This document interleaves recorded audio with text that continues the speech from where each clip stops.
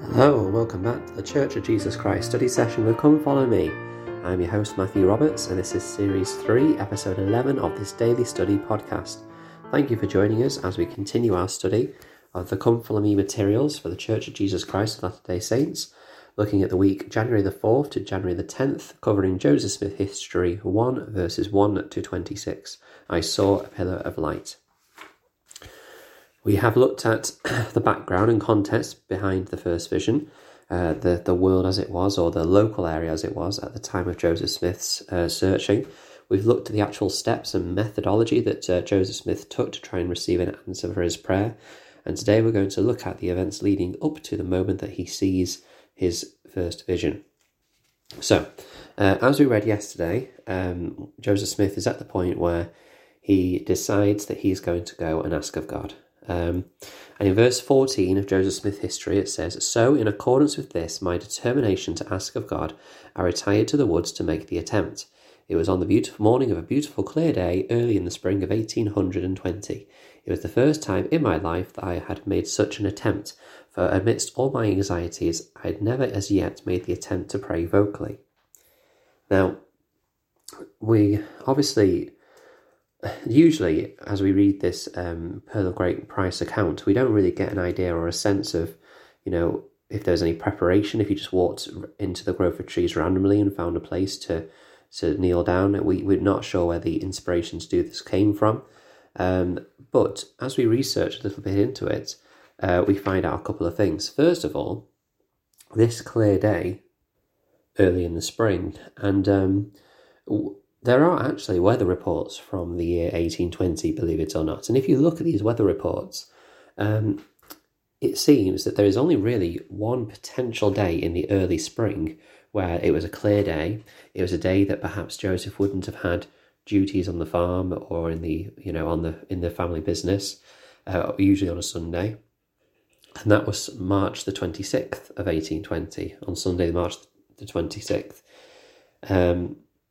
Now, of course, we don't know if that is the actual day that took place, but it does, a lot of evidence does seem to point towards that. So it's interesting that Joseph would have, getting into the mind of Joseph, he would have picked a day that he would have the time to go and pray. I mean, it was early in the morning, so perhaps it was before any duties on the family chores and jobs had to do that. But it does say on the morning, so, it's possible that he would have had a bit of a quieter day to be able to go and do this prayer. Also, when you look at Lucy Mack Smith and her account, she was very clearly of the understanding that to ask of God was something that should be done. In the actual manual, there are some wonderful quotes by individuals who were in part of this laying the foundation of the restoration. And Lucy Mack Smith has a quote in this section. And I'll read it. It says, quote, "In about 1802 I was taken sick. Said I to myself, I am not prepared to die, for I do not know the ways of Christ. And it seemed to me as though there was a dark and lonely chasm between myself and Christ that I dare not attempt to cross. I looked to the Lord and begged and pleaded with the Lord that he would spare my life, that I might bring up my children and comfort the heart of my husband. Thus I lay all night. I covenanted with God that if he would let me live, I would endeavour to get that religion that would enable me to serve him right, whether it was in the Bible or wherever it might be found, even if it was to be obtained from heaven by prayer and faith. At last a voice spoke to me and said, Seek and ye shall not find, knock and it shall be opened unto you. Let your heart be comforted, ye believe in God, believe also in me. From this time forward I gained strength continually. I said but little upon the subject of religion, although it occupied my mind entirely, and I thought I thought that I would make all diligence as soon as I was able to seek some pious person who knew the ways of God to instruct me in the things of heaven." Close quote.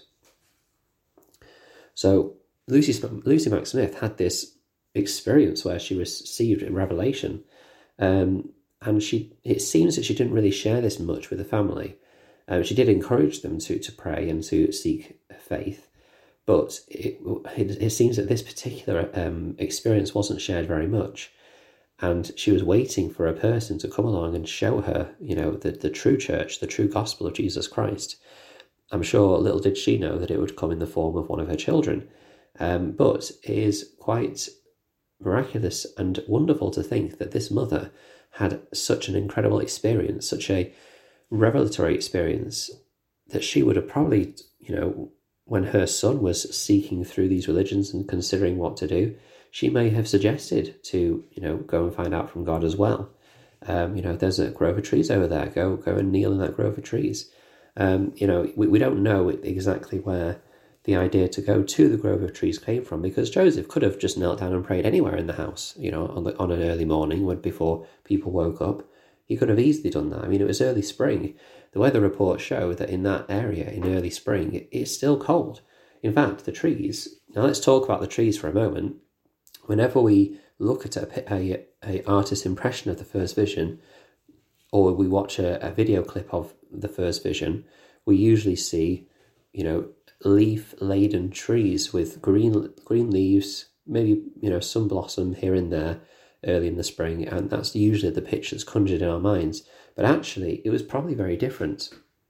It was probably not very. The trees are probably still quite bare, as they are in the artist impression in the Come Follow Me manual. When you look at those trees, there's not very many leaves at all, and actually, if there was anything, there was probably lots and lots of white blossoms, which would have just made this experience of light that we will talk about tomorrow even more vibrant and radiant, and even more beautiful. And so that is something. And actually, if you listen to the podcast that I mentioned earlier in the week, the Joseph Smith Papers podcast about the first vision, it talks about what the Sacred Grove would have been like in that first vision experience. So that's something to consider. And also, if we go back to the Pearl of Great Price account, it says, after I retired to the place where I had previously designed to go, having looked around me and finding myself alone, I kneeled down and began to offer up the desires of my heart to God. So actually, it wasn't a random place in the grove. Joseph had designed or prepared a place to go beforehand. If we look in other of the experiences or the accounts of the first vision, Joseph mentions putting an axe in the stump of a tree. He is obviously doing some work for the family farm, and a few days before or whatever, he would have found this place and thought, oh, this looks like a good place actually, and he put the axe in the tree and left it there. Now, an axe, would have cost some money, so it's obviously something he didn't want to lose, or it was very important to their work, and yet he put it there for a marker almost to remember where he had designed to go, so that he could then return to that place, take the axe back with him, of course, and do his prayer before he left. So let's briefly talk about this influence that came over him. He says, I kneeled down. I had scarcely done so when I immediately was seized upon by some power which entirely overcame me, and had such an astonishing influence over me as to bind my tongue so that I could not speak. Thick darkness gathered around me, and it seemed to me for a time as if I were doomed to sudden destruction. Now we know that this was an overwhelming experience for Joseph Smith. We are going to have to talk about this a bit more tomorrow because our time is running short, but I do want to say something, share a quote from, in fact, no, I'm not going to share the quote, I'll share the quote tomorrow. But basically, this experience with Satan is different in some of the other accounts. In the first account, I don't believe it's even mentioned. In the second account, I believe in 1835, Joseph does refer to it, but he talks about how it was something which made him want to stop praying, or it was as if someone was nearby and trying to, distract him from saying this prayer. And then we'll give him more detail about it in 1838. Now, I don't know about you, but if I was to describe an experience like this, the first time in 1832 when he first recorded this, I wouldn't focus so much on this influence. He would try to have gotten across the experience of finding this answer to what church he should join. And it's natural, perhaps, that he gave more detail about this experience with Satan later, because it was not the main focus of this vision. But again, perhaps later on when he had reflected on this experience and why he had gone through this experience, he understood why he had to go through that. And he had to go through that perhaps to understand the power of Satan, but also the infinitely greater power of our Saviour. that was able to rescue him. We'll discuss this a little more tomorrow as we go into the ending of that moment and the actual glorious first vision. Thank you very much for listening today. I hope you've enjoyed this study. Please do follow the podcast on the Facebook group, Church of Jesus Christ Study Session with Come Follow Me. You can also email at ldsstudysession@gmail.com. Thank you for your time, and until we meet again.